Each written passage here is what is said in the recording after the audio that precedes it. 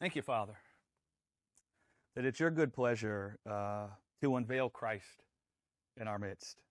Lord, we just thank you that your language has always been Christ, that you've only ever been speaking Christ. Just thank you, Lord, that you poured out of yourself, your Holy Spirit, to unveil Christ in our midst, to interpret your speech for us, so that we could see you speaking Christ from the beginning all the way to the end, that's the only thing you've ever been speaking. Thank you, Father, that your language, your doctrine, that's Christ, is unto stability in our lives, and that our lives can be stabilized, and that we'll no longer be double-minded about what you've had to say to us, but we'll find the stability that comes from knowing you're the same yesterday, today, and tomorrow. Amen. Glory to God.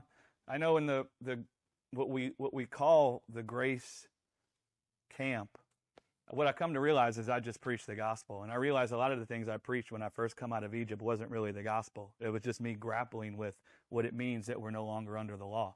So I know a lot of the things that I might say today can be shocking to a lot of the grace, quote unquote, grace people, right? But what I found in my grace walk, if you want to call it that, is that I came out of Egypt, but then there was a period of time where my understanding of what all that was left me wandering in the wilderness. And I never really entered into the promised land. And I didn't realize it, but I was double-minded. My understanding of grace, it was a good thing what I saw there. There was a good portion of what I saw there, enough to lead me out of Egypt, but I still had this double-mindedness about God and what God said that had left me wandering in the wilderness, so to speak, and never really entering the promised land. Right? Because if you think God was saying something different in the past to what he's saying now, that's going to cause confusion inside of you. Then you have like a two-faced God. You ever heard somebody say about somebody that they're two-faced? And what do you mean? They say something different over here than what they say over here. Well, what I realized is even though I had come out of Egypt, I still had this confusion about the utterances of God or the oracles of God. I still had this confusion about what God said in the past with comparison to what I saw him saying in Jesus now. And that caused great instability in my heart that I didn't realize till I finally saw what would lead me into the promised land, which is that God was always saying the same thing. He was never saying something different. And that's actually what led me into the promised land. And what's interesting is when that really got rooted down inside of me is when I was reading Deuteronomy, which is the book Moses gave to the Israelites so they would enter into the promised land. And it's actually the name Deuteronomy means the words of the law, or the logic contained in the law, or the utterances or the oracles that are in the law. And as I read through Deuteronomy, all of a sudden I started seeing Moses over and over telling the people, when you get into the promised land, don't be confused and think that it's by the strength of your hand that you got in there. That the buildings were already built, the houses were already there, the vineyards were already planted. Don't you go into the promised land and think that it's by your strength that you have all these things. And Moses was unveiling the law for them. He was telling them how the law didn't speak of the good works they could do, but the law was actually unveiling to them all the good things God did to lead them out of Egypt without their strength. Whoa! Because when I came out of grace, my whole idea was, well, the law was all the time telling me all the things I had to do to make God happy. And that was my concept of the law. And so I thought God wanted me to do all these things, but then because I'm such a wretch and I could never get it right, he then had mercy on me and changed the way. Well, once I started reading Deuteronomy right, I started seeing that the works of the law were actually painting a picture of the faithfulness of God and his work. The works of the law were never about me performing the works for God so that God could be happy. The works of the law were always trying to paint a painting of the work that God would do. And so I've been twisting on the letter to the Hebrews lately, maybe because our good friend John Fazio is translating Hebrews right now, and so I'm reading his things, and so my mind is there. But today I want to look at the letter to the Hebrews, and I want to look at the doctrine contained in the law so that we could see what the law actually says, right? It's important in the maturation process or in the maturity of a believer to understand the message contained in the law. If you don't understand the message contained in the law, and you have a perverted vision or understanding of what God was saying through the law, it'll leave you double-minded and unstable in all your ways, because you'll have a two-faced God. A God who said one thing one day and a God who says a different thing a different day. And what I found was, in seeing God as having said two different things, it left me in the place where I was always struggling to believe I was righteous. Because I sat with this image of the law, which is that God wanted me to do all these things, and he was very unhappy that I didn't do these things. And because he was so unhappy with me, look what he did to Jesus. And now all of a sudden, well, he doesn't care if I do these things. He loves me anyway. Well, I sat with this confusion that left me in the place where every time I saw the fruit of death coming out of me, I sat with an image or a history where I saw that made God very unhappy. And it didn't matter how many times I said that God was no longer judging me for my sin. I had a history with the God who was judging me. And so there was never any stability. But I would have confessed all the time, I'm the righteousness of God in Christ Jesus. God doesn't remember my sin anymore, but I was remembering it. And the reason I was remembering it is because I had an image of the law where I thought God was holding it against me. And you might say, well, Greg, doesn't the scripture say that the law was the remembrance of sin? Well, it's not the remembrance of sin like we think. The remembrance of sin is this God trying to show us that because we were trusting in our own works for life, our sin was serving us with death. Because we were trying to perfect ourselves from the death in the world, we were heaping destruction upon ourselves. And God was trying to teach us that. And so it's very important in the maturity of a believer to understand the utterances that God spoke when he gave the law. It's very important. You know, a baby has to first be fed milk before they can mature onto strong meat, right? They have to receive nutrients from the milk. And they got to first be able to digest the milk, right? And the baby sometimes could even struggle to digest the milk, right? But once they digest the milk and their body receives strength, they receive nutrients from that milk, then they're able to move on to the strong meat. So if we don't know what the law was teaching all along, if we don't understand what was going on there, if we're unskilled in the message that's contained in the law, it can be difficult for us to live our lives in this world by the faith that was revealed in Jesus Christ. We can know there is such a thing as the faith. We can all the time talk about it out of our mouths. But if we sit with the heart that says, God said something different back then than he says now, there's inconsistency. And it's causing confusion and chaos inside of us. And it's keeping us from entering the promised land. Right? Does that make sense? Do you guys see that? I mean, the Israelites, when they received the law, they didn't understand what the law was talking about. So they're wandering in the wilderness. They didn't understand that the law talked about the good work God would do to give them the land as a gift. That's why it's called the promised land, because God promised to give it to them. Well, if he promised to give it to them, that meant that it would be by his works, not their working the law. And that's what the law was trying to tell them. Not by strength of your hand will you inherit this land, but by strength of my hand. And all these works that you see in the law, they're all painting a picture for you of the strength in my hand and what I'll do to cleanse you from death, what I'll do to provide myself a lamb to sanctify you from sin, what I'll do. That's what they were all talking about. And since we're talking about the letter to the Hebrews, if you look at the people in the letter to the Hebrews, they had believed on Jesus. Like, the Messiah came. Hallelujah. We believe on Jesus. I mean, these people were saved eternally. They saw Jesus came. He's the Messiah. Hallelujah. But if you read in the letter to the Hebrews, those guys weren't looking to the faith that was revealed in Jesus. That's why the whole letter is there. And do you know why they weren't looking to the faith that was revealed in Jesus?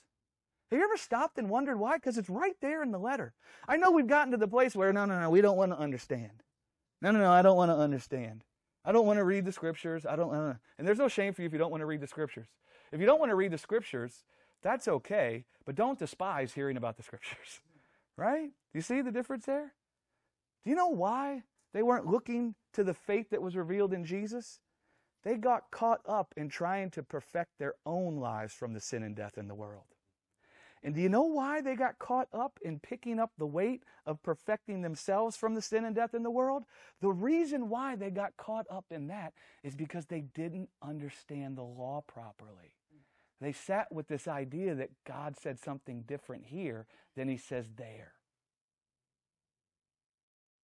The author of Hebrews even comes and says that you're unskilled in the word of righteousness. I know this shocks the grace people. He's talking about they don't understand the law.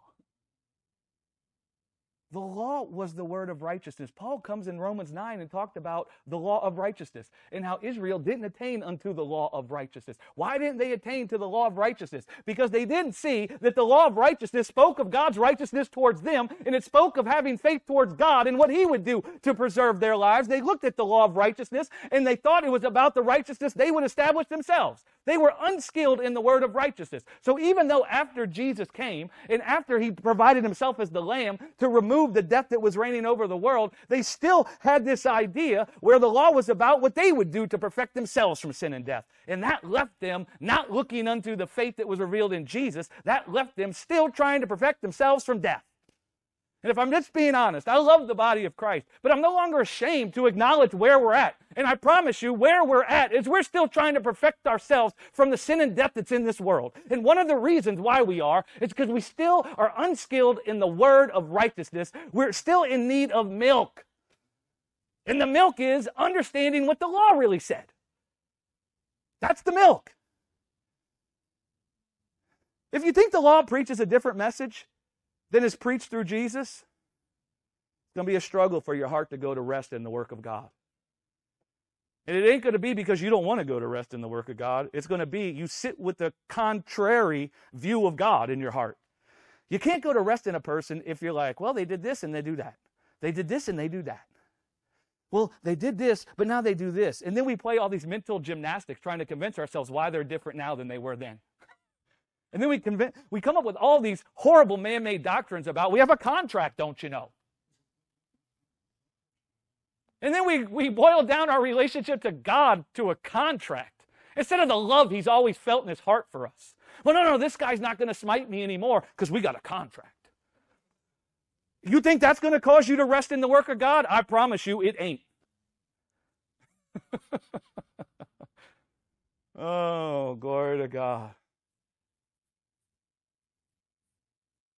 If you think that God preached something different in the law than He did in Jesus, it's going to be a struggle it's going to rob you of the stability that comes from the God who's the same yesterday, today, and tomorrow.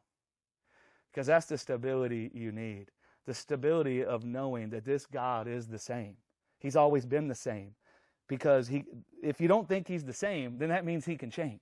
Why do you think we feel like that with people in our lives when we think they behave differently here than they did there? Do you find yourself resting in their presence?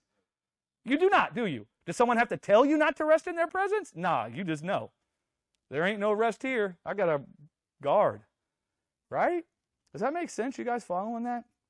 So we're going to look at Hebrews chapter 5. And that's where we're going to pick it up. And we'll read through the first couple of verses in chapter 6. Hebrews 5, verse 12. For when for the time, and go back and read these guys with yourselves. Engage with one another about what we say here. Talk with each other about what this means and what you see. Let the conversation continue and see what the Lord builds inside of you, right? And then come to some of the Bible studies and bring out what you see. Right? It's a beautiful thing to talk to your friends and your loved ones and your spouses about the Scriptures and what you see there, what's being ministered to you. You don't just need me to tell you and then you walk away with nothing. Let what I say stimulate something in you. Hebrews chapter 5, verse 12. For when for the time you ought to be teachers, you have need that one teach you again, which be the first principles of the oracles of God, and are become such as have need of milk and not of strong meat. Just to give everybody like an index or a glossary of definitions, milk equals the law. Milk equals the law. Strong meat equals the faith revealed in Jesus. Milk equals the law. Strong meat equals the faith revealed in Jesus. So I'll start that over again. For when for the time you ought to be teachers, you have need that one teach you again, which be the first principles of the oracles of God, and are become such as have need of milk and not of strong meat. For everyone that uses milk is unskillful in the word of righteousness, for he is a babe.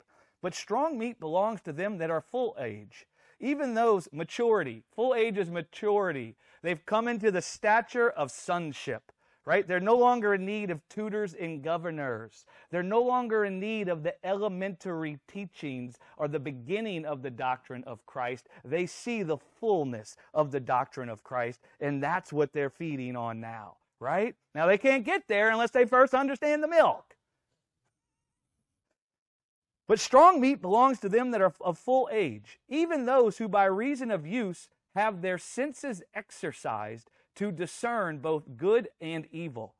Therefore, leaving the principles of the doctrine of Christ, let us go on unto perfection, not laying again the foundation of repentance from dead works and of faith toward God, of the doctrine of baptisms and of the laying on of hands and of the resurrection of the dead and of eternal judgment. And this will we do if God permit. Now, to give you guys another index in those passages, the first principles of the oracles of God, when the author of Hebrews says that, and the principles of the doctrine of Christ, that word principle means beginning. So the beginning of the doctrine of Christ. So we have them talking about the first principles of the oracles of God and the beginning of the doctrine of Christ. Those two things are talking about the same thing. And both of those things are talking about the law that was given to Moses. Okay? That's what both those things are talking about. And so what the author of Hebrews says there is that the law that was given to Moses, it laid a foundation where we were introduced to a teaching that would be unto us repenting from dead works and believing on God instead of ourselves. It laid the foundation from where we could begin to understand those things.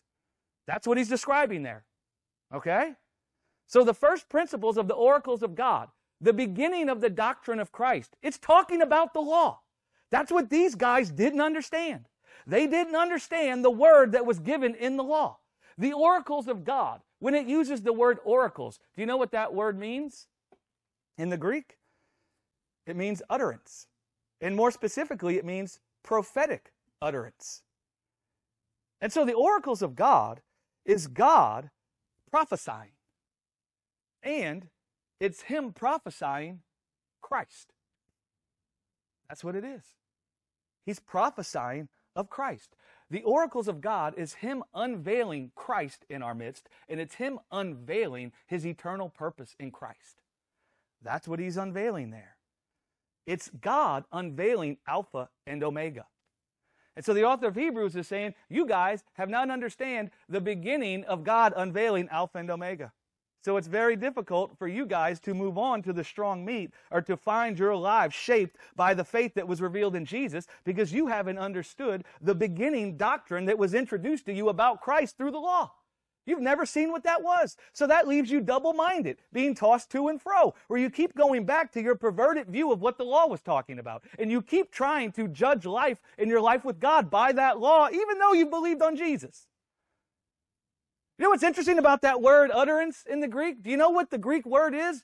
Logion. And do you know what logion comes from? Logos.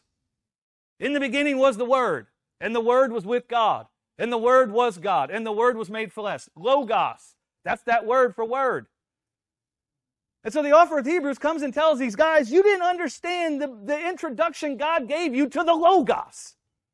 You didn't understand the things he said to you when he was trying to introduce you to the Christ and what he would do through the Christ. We know you didn't understand because here you are trying to perfect your own lives from sin and death instead of seeing what he would do to preserve your life from sin and death, to sanctify you from sin and death. Right? You following that? If you read in Romans 3, the Apostle Paul, he calls the oracles of God the law. He says the law is the oracles of God. That's what he says about the law. The law is the beginning of the doctrine of Christ. It's the first principles of the Word of God. And you might be thinking, how can that be? Because you're still sitting double-mindedly. Didn't the law introduce us to the Lamb? When did we first hear about the Lamb that God would provide? Wasn't that in the law? What about all the baptisms, the cleansings? What was that about? Was that about us cleansing ourselves, or was it about how God would cleanse us? What about the temple? Didn't the law introduce us to how God would reconcile the world back to himself? I mean, that's what the temple, earthly tabernacle, was all about. It was prophesying, it was introducing us to what God would do to join heaven and earth. That's why you had the high priest that was earthy entering into the holiest place, which was heavenly. And you had heaven and earth colliding. And you had a guy that was going to lead heaven and earth into a collision. It wasn't God telling us about how we're going to get ourselves into the holiest place. It wasn't God telling us about how we needed to cleanse ourselves from sin. It wasn't God telling us about what we needed to do so we can be reconciled to him. It was God prophesying to us through the law about what he would do through Jesus to reconcile us to himself. They didn't see that, though, when they read the law. I mean, the law, the temple, the tabernacle was an introduction to what God would do to create mankind in the image of his glory, and what he would do to glorify all of creation with his life. The law introduced us to that. We didn't see that, though. Do you know why? We broadened our phylacteries. Some are like, what does that mean? You remember when Jesus said, woe is you, scribes and Pharisees, you broaden your phylactery? You know what a phylactery was? It's a thing they had wrapped on their arm and on their head. Within that was supposed to be contained the teaching that was contained in the law. Well, you know, the only things they had written on there was the works that God did when he led them out of Egypt. You know what they added in there? All the things they decided they needed to do so they could inherit the blessing of life. The Apostle Paul, talking about the law in his letter to the Galatians, says the law is a shadow of the good things to come in Christ.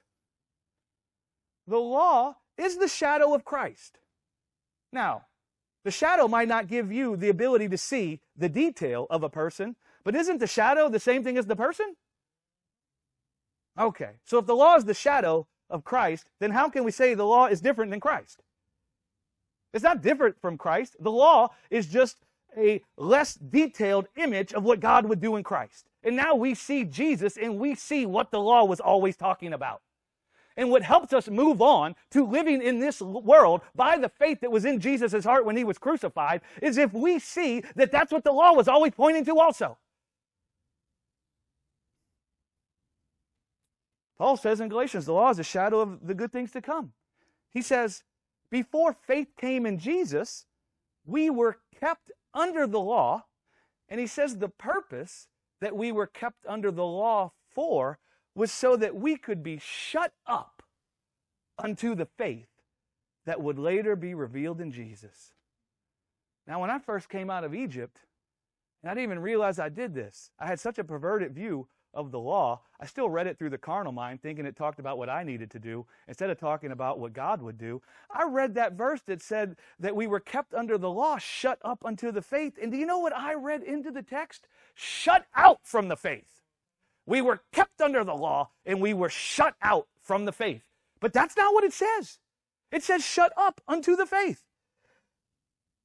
Do you know what shut up in the Greek means? It doesn't mean to be shut out. Wait for it. It means to enclose something on all sides. It means to shut two things up together. It means to lock them in a room together.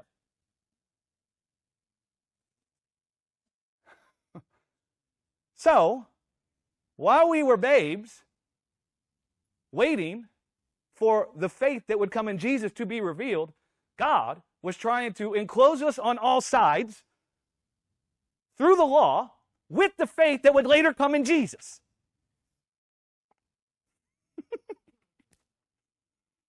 I'm so sorry. I'm not, though, because the Grace Church has been wandering in the wilderness and they don't even know it. Paul goes on to say the law was like a tutor and a governor to us. What do you think it was tutoring and governing us into? It wasn't tutoring and governing you into the place where you were going to now give yourself life by performing the works of the law. You think God doesn't know you can't give yourself life by what you do right? You think God's tempting you to give yourself life? You think that's what he's trying to teach you through the law? That if you can bring forth his fruit, then he'll accept you? Do you really think God's telling you that? Because that would be for God to tempt you with evil. So the law was like a tutor and governor to us while we were babes in need of milk. And what it was doing to us, it was trying to keep us locked up in the faith until Jesus would be revealed, until he would be revealed later. And so that's why Paul would come and say, the law was a schoolmaster to us, bringing us to Christ. If you think the law is saying something opposite as Christ, it ain't bringing you to Christ. It's pointing to something completely different. It's not pointing to the faith that would later be revealed in Christ. The way it points to the faith that would later be revealed in Christ is all those works of the law were painting a picture of the faith that would later manifest.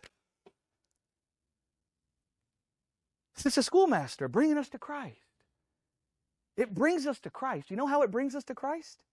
By laying the foundation from where we would lay aside the weight of perfecting ourselves from the sin and death in the world. You know how it leads us to Christ? It lays the foundation from where we would lay aside the weight of trying to perfect ourselves from the sin and death in the world, and instead look to the work God would perform. That's how it brings us to Christ. It lays the foundation from where we could see the work of God. This guy's going to perfect us from sin and death. Look at the altar. Look at the temple. Look how he joins heaven and earth. Look how he cleanses us from sin by offering himself a lamb. Look at the Feast of Tabernacles. Look at the atonement, how he's going to restore creation, the restoration of all things. It laid the foundation from where we would no longer think that we could perfect ourselves from sin and death by our own working, which would make it easier to walk out of trying to perfect ourselves from sin and death when the Christ did show up.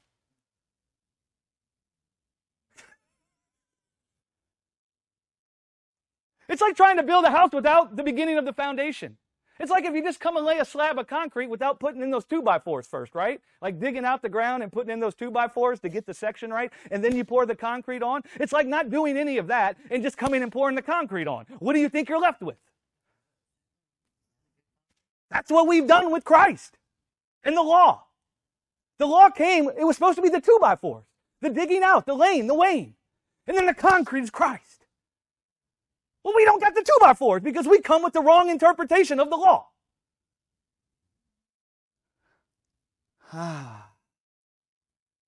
The law showed us, this is what the law showed us. This is what it's supposed to show you. That trusting in your own works for life is causing death to reign over you. It's supposed to show you, I know why you're looking to your own works. Because death is in the earth. And so you want to be perfected from it. And so the law showed us we could never perfect ourselves from sin and death.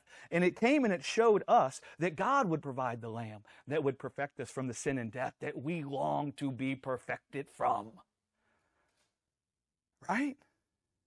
That's why the law talks about rest. Doesn't the law prophesy of rest? Well, doesn't Jesus now come and he's our rest? What we see in Jesus serves us with rest. Why does it serve us with rest? Because we see that God did a work to cleanse us from death, and we were persuaded we ain't got to cleanse ourselves from sin and death. This guy did it.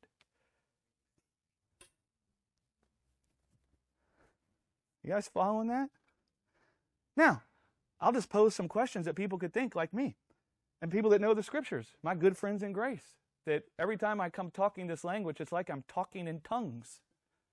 Because it does not compute. It does not compute. They felt so much pain under the wrong understanding of the law that anytime you come talking about the law, they don't hear what it really says. All they hear is the pain they felt under the law. Well, you felt pain under the law because you didn't see what it said.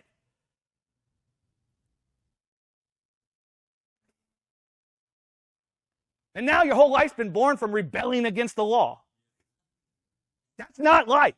It's rebellion. And if the law and Jesus are saying the same thing, I hate to break it to you, and there's no shame for you in this place. I was there. If the law and Jesus are saying the same thing, and you're rebelling against the law, you're rebelling against a portion of the doctrine of Christ. Now, how do you think that's going to work out inside of you experiencing the love of God? It ain't going to help. You need stability to experience the love of God. You need confusion about God to be removed. You need confusion about what God desires for you to be removed. You need confusion about what God wanted from you to be removed. And if you're busy thinking God wanted you to produce good fruit so He could be happy with you, and you think that's what the law was saying, listen, man, you're dwelling in confusion. You might say, but Greg, doesn't Galatians say the law is not of faith? Ministers, if you're watching, don't be afraid to address the verses that sound like they contradict what you want to say. Don't hide. Bring them out. The ones that that seemingly refute what you say, bring them out in the open. Let's talk about that. What does God say? Come, let us reason together. Doesn't Galatians say the law is not of faith? Well, if you go back and read the context there, the context that Paul's talking about the law there, if you read the verse right before it, he's talking about performing the works of the law, not the message contained in the law. So what he's really saying there is that performing the works of the law to be justified, that's not of faith. That's contrary to faith. And the reason why he brought that up is because the Galatians thought they could be justified by performing the works of the law. And he comes and reveals to them, listen, guys, you can't be justified by performing the works of the law. That's not of faith. And if you're looking at the law as if it's telling you you can be justified by performing the works of the law, you don't understand the law, because the law is not contrary to the promise of God. The law comes alongside and declares God's promise to serve you with life. And so here's the thing, guys. The law, this is what the law never said. Because we look at the law, we read all these thou shalt and thou shalt nots, and we don't rightly divide the word of truth. And we come up with our own conclusions. This is what the law never said. The law never said justification was found in performing the works of the law. Never said that. Never declared that.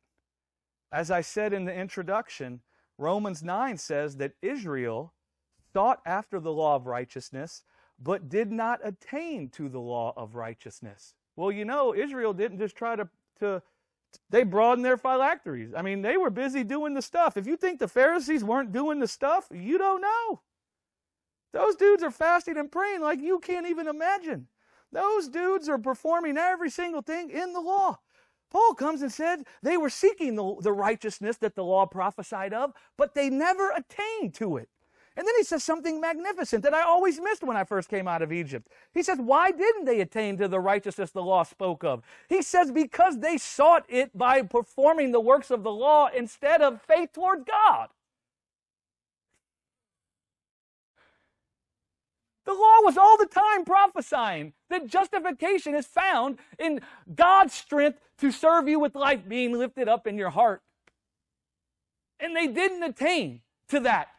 Because they didn't see that the law said that. They read the law through the carnal mind. The law is spiritual, meaning it's speaking a spiritual word. We were carnal, sold under sin, and so we read the law carnally, and we thought the law prophesied of what we needed to do to establish our own righteousness. So we never attained to the righteousness we were seeking, because it was all the time trying to get our faith to be towards God's righteousness towards us. You need love in your life? God's not telling you to love people. He's telling you, I'll serve you with love. You need joy in your life? He's not telling you you should be joyful. He's telling you, I'll give you joy. You need peace? You need to be set free from offense? You need to be set free from hatred and envy and gossiping and backbiting? He's not telling you you need to fix that. He's telling you He'll make it straight. That's what the law said. The law pointed to faith towards God. And in fact, it didn't say, thou shalt believe in God. It painted a picture that was with the intent where something would come alive inside of you, where you would say, Abba. Why do you think Jesus said Abba? Where do you think He got it from? The law.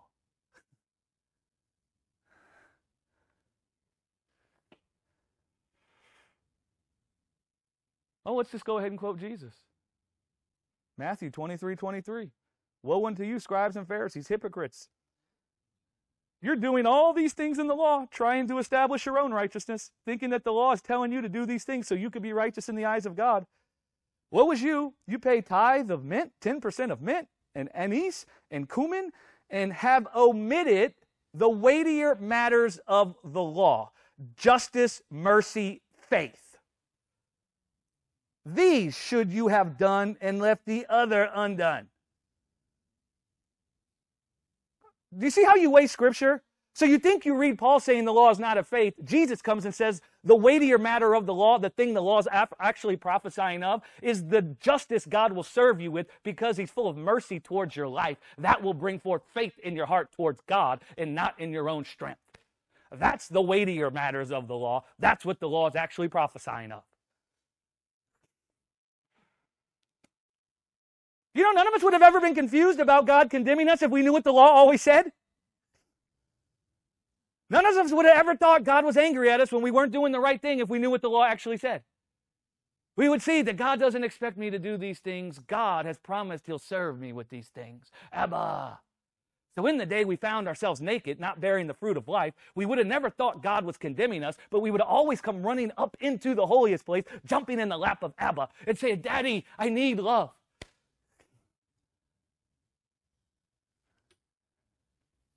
You see, but because these Hebrew guys didn't understand the beginning oracles of God, the beginning of the doctrine of Christ, when they started seeing corruption all around their lives, they reverted back to trying to perfect their own lives from sin and death through the law, through performing the works of the law. They were unskilled in the word of righteousness. They didn't see the weightier matter of the law, that all the works of the law were actually talking about having faith towards God in the Lamb he would provide.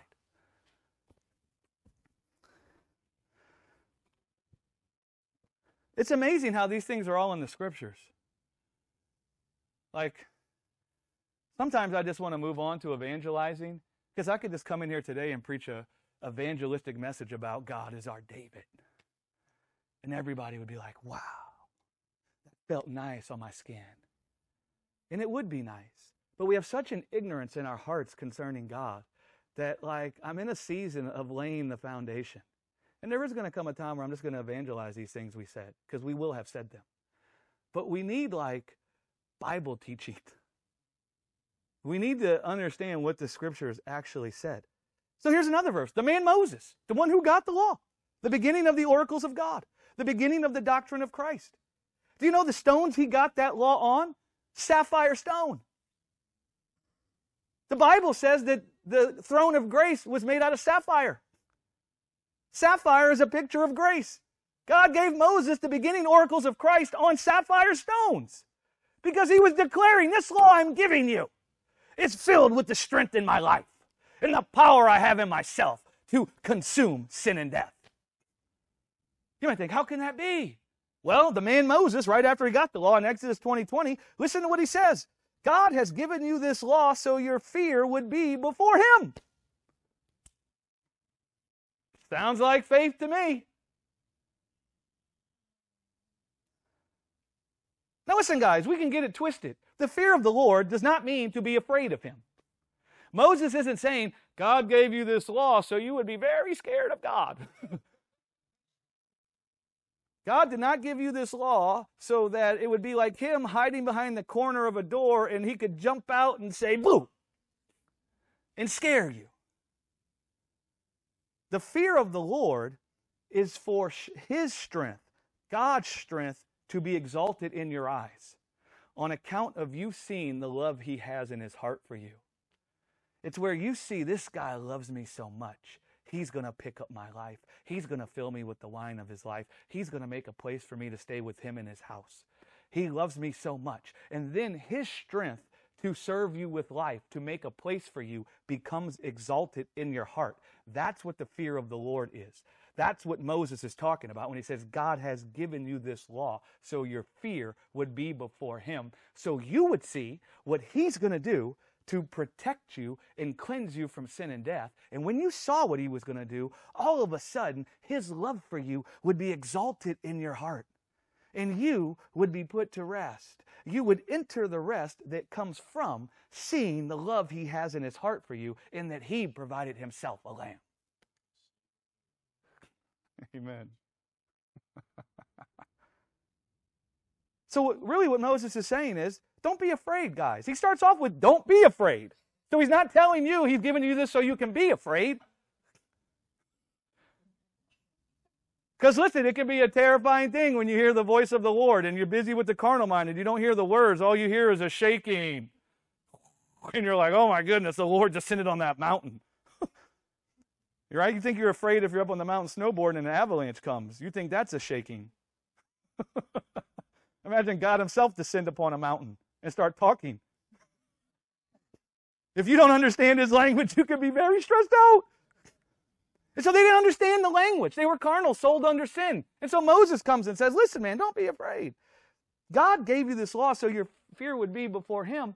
What he's saying is God gave you the law so your faith would be towards him and not your own works. He sees you're missing the mark.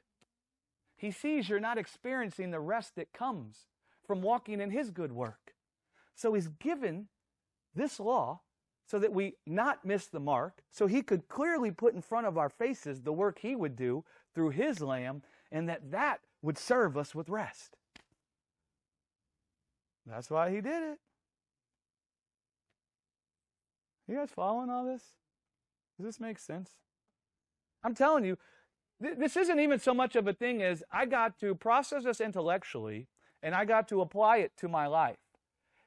What I want to say to you is in the wrong understanding of what God said in the law being ripped out of your heart, it's going to have a subconscious supernatural effect of stability in your life, is what's going to happen. Because you're no longer going to be confused about your own working and what God thinks when you find death.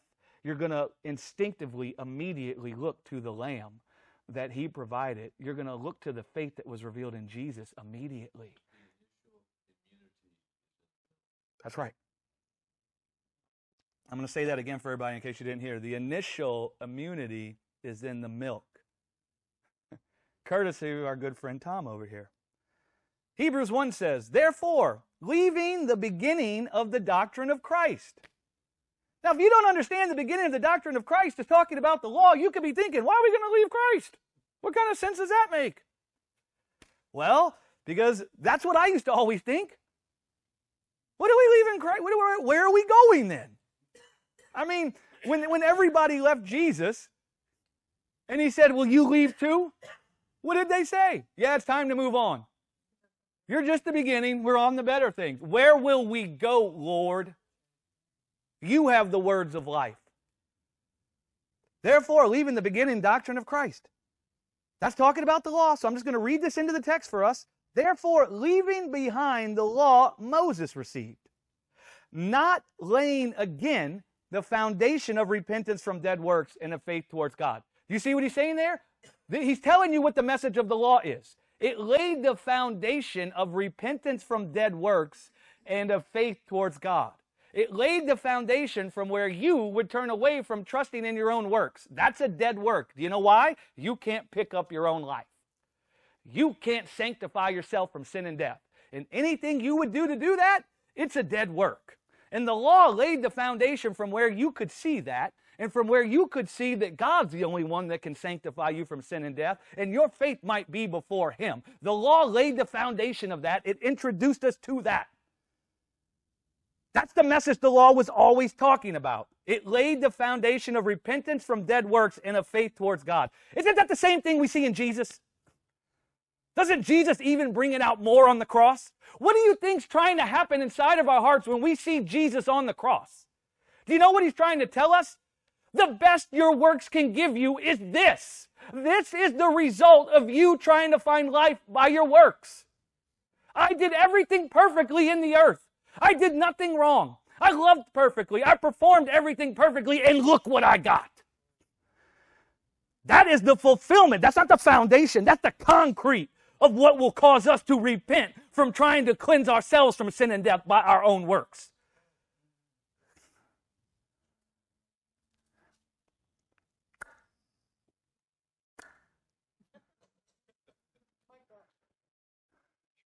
I'm silly. I know I seem very serious, but I'm pretty silly.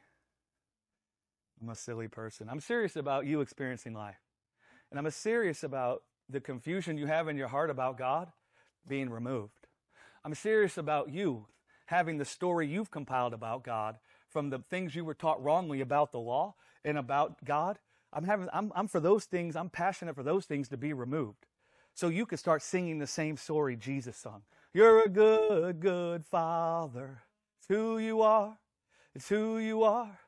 It's who I am, and I'm loved by you. You see?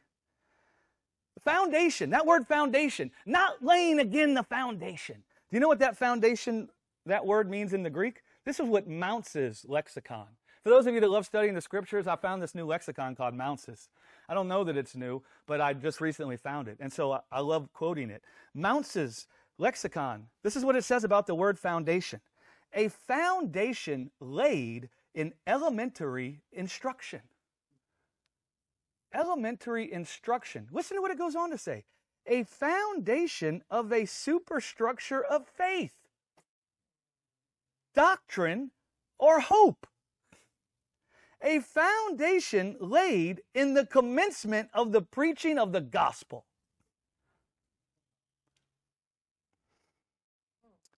Now, let's grace people. God bless us. Because at least we see that God doesn't want us working for life now. But what we've said about the law and the way we've looked at the law is to uproot the foundation from where we believe what we believe.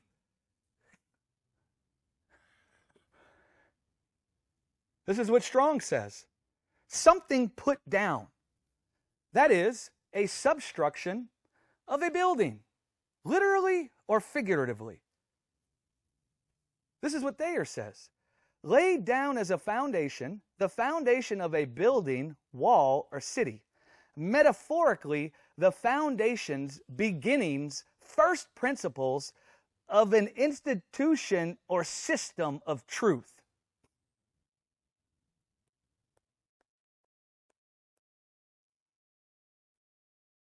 So yeah, the law came by Moses, but the revelation that the truth contained in the law was full of grace was revealed by Jesus Christ. Because we didn't see it. We were carnal, sold under sin. The law was spiritual. The law was speaking spirit and life. And we were busy carnal. We couldn't hear the language it spoke of. We read the law through our death, through the body of death, instead of the life that's in God. So guys, Christ is the foundation. Make no mistake about it. And the law is the beginning of the foundation that is Christ. Like I said with the 2x4s.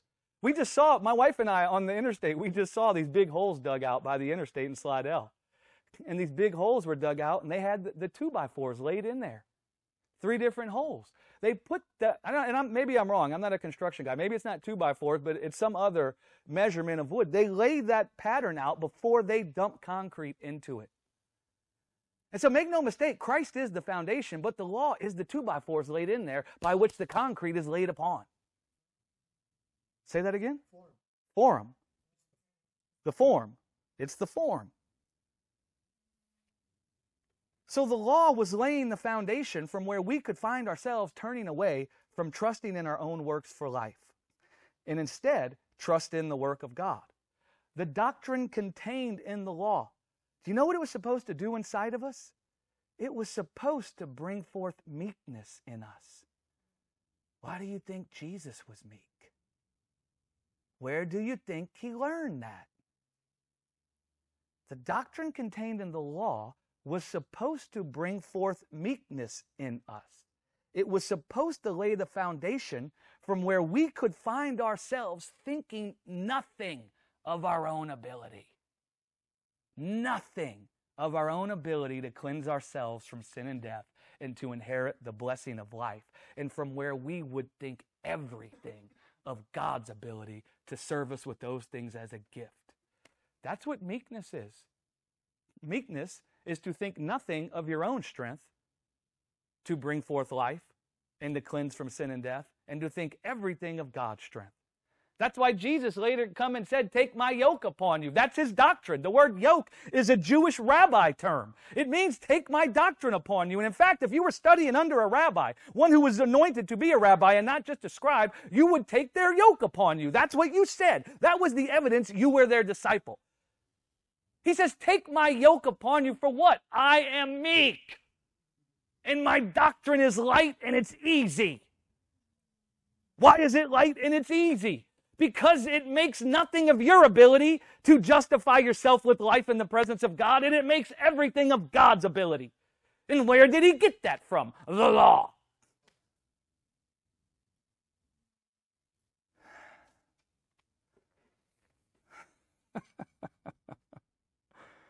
When the rich young ruler came to Jesus and said, "Good master," and Jesus saw the foundation from where he was calling Jesus good, was he looked at Jesus' works. And he thought Jesus was good because of his works. Jesus, being full of meekness, thinking nothing of his own ability and thinking everything of the Father's ability, because he read it in the law, says there's one who's good. The law is telling you there's one who's good. That's what it was always saying to us, guys, that there's one who's good. Not meaning, good doesn't mean beautiful.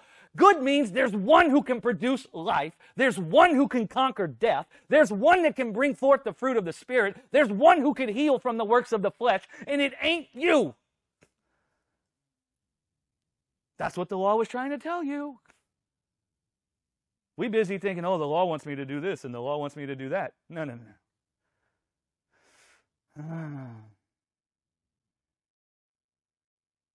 Hebrews chapter 5, verse 14. Strong meat. That's the faith. That's the faith that came in Jesus. Faith is the substance. Faith is the strong meat that we've always desired. Who was it that did that? Ray Vila, man, after the Bible study the other night. He made this funny meme that he sent to me.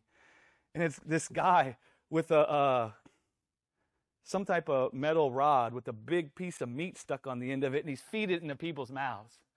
And I posted on the Bible study page because I thought it was so funny. He made a meme, and he says, Greg Hendry feeding the people meat.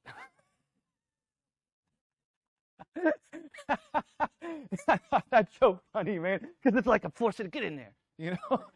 I got this big old thing. Don't worry, we just get it in there. The Holy Spirit will digest it. I love you, Ray. But strong meat belongs to them that are of full age. Maturity, sonship, growing in the stature of their sonship. They've grown in the stature of their sonship because they see correctly what the law said. Right? It's easy for them to gravitate or to behold or to live their lives in the earth by beholding the faith that was in Jesus instead of all the time beholding themselves in their own works and the death they see in their own life and the death they see in the world. Strong meat belongs to them who are full age, even those who by reason of use have their senses exercised to discern both good and evil. I love getting in a room with theologians. I'm like, catch me if you can.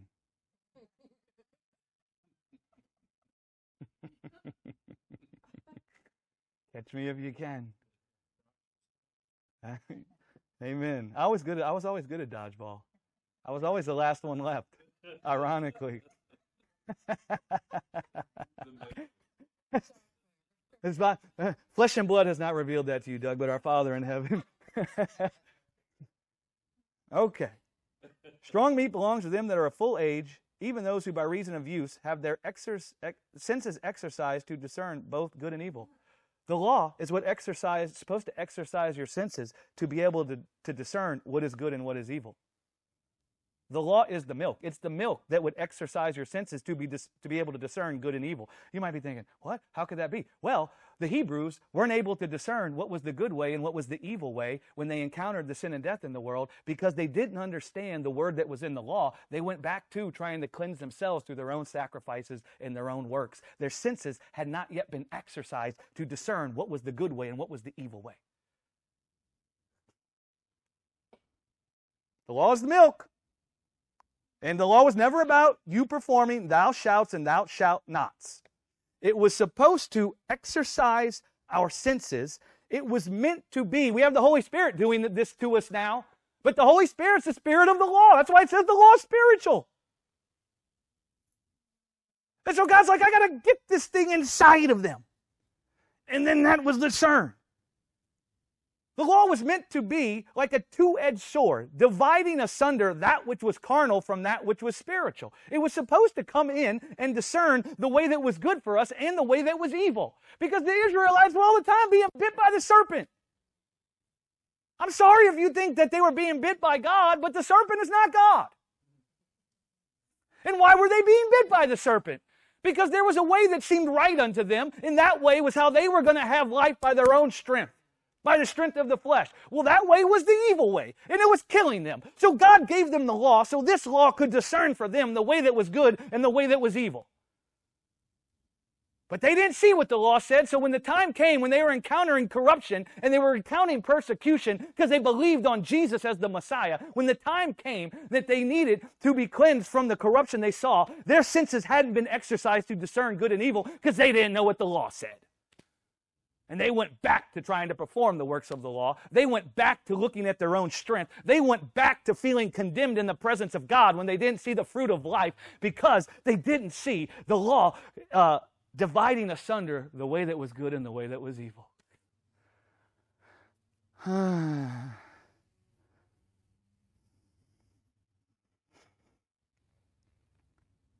law was supposed to show us it's evil to pick up the weight of trying to perfect your own life. It's evil to think you're going to inherit blessing by what you can do for God. It's evil to think that you are going to find acceptance in the presence of God by you perfecting your own life. It's evil to think that. Evil meaning that way is near unto cursing. And what I mean by it's near unto cursing, picking up the weight of trying to perfect yourself from the sin and death in the world, it only can produce a life that's perishing. That's why it's evil. That's why it's near unto cursing. That kind of a life is actually perishing from this earth right now. It's perishing from the earth right now. That way could only ever serve you with death. It could only ever produce a life of sweating from the brow. It could never perfect you from the spots and blemishes that come from sin and death. That's why it's evil. You know what God thinks is evil? It's evil for my people to die. And anything that serves my people with death is evil. And so he came to show us that that way where we thought we could cleanse ourselves from sin and death, that way is evil. And it's near unto cursing, meaning it's headed to the second death. The law, it was supposed to discern the good way. It was supposed to show us it is good to look unto God to pick up our lives instead of taking up our lives ourselves. It's good to see God's good pleasure is to take up your life. That's the good way. It's God's good pleasure to take up your life.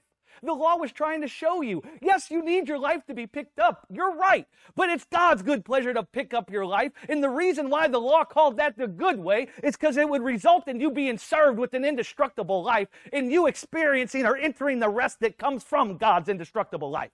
That's why it's good.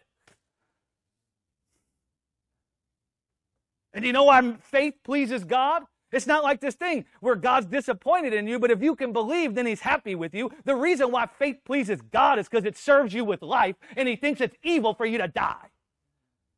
The reason why faith pleases God is because faith purifies our hearts from fear, and God thinks it's evil for people He created to be filled with love to find fear born in their heart. And that's what the law was saying. You think this feeling you have is evil? You think the death you see in your life and all around you is evil? You think it's not right that you're encountering these things? God thinks it's evil too. Look what He's going to do to save you from it.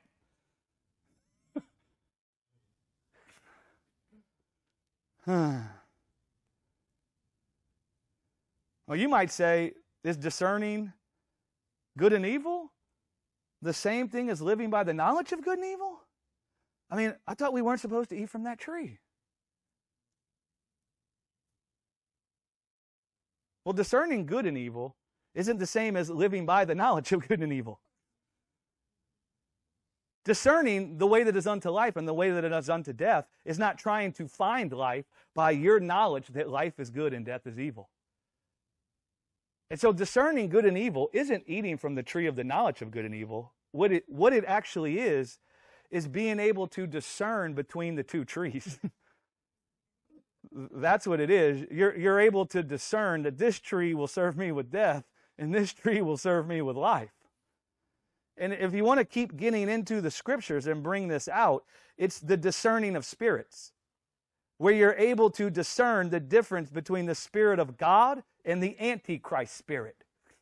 where you're able to discern the difference between the wisdom that's from above and the wisdom that's from below. It's Satan that was found with iniquity in his heart. And what was that iniquity? I will exalt myself by my ability to gather life to myself. It's being able to discern that wisdom cometh not from above. It's being able to discern that the law never had that wisdom in it. Right? It's being able to discern the Lord's body, the discerning of good and evil. It's being able to discern that the power to be cleansed from sin and death is contained in the body and blood of Jesus and not in the strength of the flesh. That's the discerning of what is good and what is evil. And I'll say it like this. You're never going to find me trying to build a house. I'm only ever going to look to someone else's strength to build me a house. I mean, people that are in here that have some knowledge of me already, like our brother Mike here. I mean, I have these rocks from Golgotha, from Shelley, and we're going to put them in this cross. I can't even fashion this little cross to put the rocks in, right? I'm not even going to try to do that myself. Mike's going to do it because, I can't do it. So I'm only ever going to look to someone else's ability, someone else's strength to build me a house. The reason is I've discerned that if I want the house to be able to stand up, if I want the house to have things like running water and electricity and stuff like that, I cannot look to my own strength to build the house. And what I want to say with the letter to the Hebrews, my senses have been exercised. To see the good way is the way where I'll have a roof over my head and running water. My senses have been exercised to see the good way is to have those things, is to look to someone else's strength and not my own. My wife can testify to these things. And my senses have been exercised to see the evil way. The evil way is the way where I will try and build the house myself. And because I look to my own ability, I'm like the two little piggies whose house got blown over or blown down by the big bad wolf. That's what the author of Hebrews is talking about. These guys couldn't discern the evil way was for them to try to perfect themselves from sin and death. So they were looking to the strength in their flesh because they felt tormented by the death they saw in their lives. And they thought the death was a sign God was ashamed of them because they didn't know the law never told them they needed to clothe themselves with life. That shame still has a voice in your heart if you think the law ever said God expects you to do this. You're preaching shame if you preach that. So we'll finish with this, guys. The law was like a setup man. A setup man. You know, like the guy that comes on before and then exits stage left and then the real act, like in a concert. You have the opening act and then you have the other act. Well, they're in unison, the acts. They're all there for the audience. And so the law was a setup man. And if you were to see the message contained in the law clearly, the end result of that is you would all the time be looking unto Jesus living in this world. You wouldn't have any problems looking unto Jesus. It would happen subconsciously in you. And you wouldn't be looking to the strength in your own hand or the strength that is in the world even. It was easy for me not to look to the strength in my own hand as I kept walking out of grace. The last bastion in me was I still didn't understand looking to the strength in the world would still serve me with death. Like, if I could fix the life in the world, that can serve me with life. That's the evil way. That's the evil way. So you see what happens when you're able to digest the milk of the law. You become skilled in the word of righteousness. It has a subconscious effect where your eye is set on the faith that was revealed in Jesus. You see that the power of God to form His life in you is contained in the faith that came in Jesus and not your own working to perfect your life or perfect this world. Subconscious effect in you where straight away you're like, no, that's the evil way. Sometimes I'm amazed when I walk in the world and I'm like, well, doesn't the grace people, don't they see? No, they don't see because they're unskilled in the word of righteousness. It's difficult to see what the cross is declaring to you if you don't first understand what the law is declaring to you. I often wonder why people didn't see what Paul saw at the cross. How he saw that the best he had to offer could only produce this. Because he first saw that's what the law was telling him. Oh. So guys, much of what ails the body of Christ and keeps them from walking in the full measure of the stature of sonship, both the Grace Church that came out of Egypt, both them and the people that still are trapped in Egypt. The thing that ails all of us and keeps us from walking in the full measure of the stature of sonship is on account of us not understanding what the doctrine contained in the law said and not seeing that the law and Jesus said the same thing. If you haven't digested the milk yet, it's going to be very difficult for you to reach full age. You might want to reach full age. You might see God desires for you to reach full age. You might say out of your mouth, I'm a son and daughter of God. All the while inside, you're still struggling with condemnation all the time. You're still struggling with believing you're righteous. You're still struggling all the time trying to battle with this identity thing. Am I a son or am I not? And you think that's the war. Listen, if you're struggling to believe you're a son or a daughter of God, then that means you hadn't seen what the law said. And that's the problem. I feel grieved when I encounter death. There's things I don't like. There's things I say that's not right, and I feel angst about it. I promise you this, it's been a long time since I thought I ain't the son. A long time.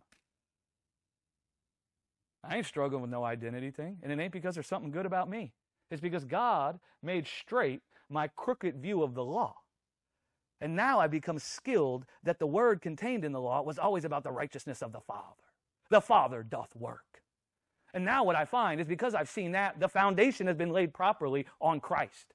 And now, as I walk in this world, I'm no longer beholding what I can do to make my life straight. I'm beholding the work of the Father. And I promise you, what you're going to start seeing out of me is the same thing Jesus said. I only do what I see the Father doing. And what will happen is the Father will start being made manifest out of me as I walk through this earth. Because I ain't got no confusion about what's in his heart. Or what was in his heart. Or what's in his heart now. Or what might be in his heart tomorrow. Right? If you hadn't digested the milk, it'll be a struggle for you to reach full age. You'll end up being slothful with the word of truth. Those people in Hebrews were slothful with the word of truth because they thought the law said something different than God said in Jesus.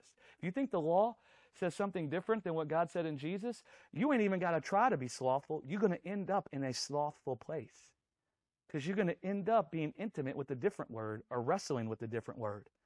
You'll end up being tossed to and fro with every wind of doctrine. You'll end up being a forgetful hearer. You'll forget what type of a person you are. You'll end up falling prey to the temptation that's common to man. You'll struggle to grow in the stature of sonship, where you struggle to enter the rest that's contained in the work of God. You notice all the letters that talks about people struggling to enter their sonship? All of it came because they didn't understand the law. Forgetful hearer. They had a misunderstanding of the law, so they went back to trying to be perfected through the law. They encountered tribulation and death. And because they still thought God was upset with people over their works, they were back to thinking this death is a sign I'm doing something wrong and God's unhappy. They were forgetful hearers. The Hebrews, slothful. The Galatians didn't understand what the law said, so what were they doing? Walking after the flesh. If you don't see the milk and understand what it is, you'll find yourself living, even though you know the truth, you'll still find yourself living by the sweat of your brow. I just got to be honest, for myself, everybody doesn't have to be this way. I think that was more of a cursed life than just being under the law. I think it was more of a cursed life after I knew I didn't have to live from the sweat of my brow, but I still was. After I knew I was a son, but I still struggled, right? I mean, before I didn't even know, so I just thought this was the right way, right? And I'm pretty good at picking up a burden. You'll still live by the sweat of your brow trying to perfect your own life from sin and death. And I don't just mean bad fruit. I mean like when something that isn't right manifests in the earth and in your life. You don't understand what the law says? You're going to be tempted to pick up the sword. You're going to be tempted to perfect your life from whatever you see wrong around you. And it will be because you're unskilled in the word of righteousness. And you hadn't seen that God has already perfected your life from the sin and death and the corruption in this world. So in the day you feel pressed in on by the corruption you see, you ain't thinking about how you're going to perfect your own life from sin and death because you see the foundation that the law laid pertaining to the doctrine of Christ, but you find yourself looking to the work of God to perfect you already from sin and death.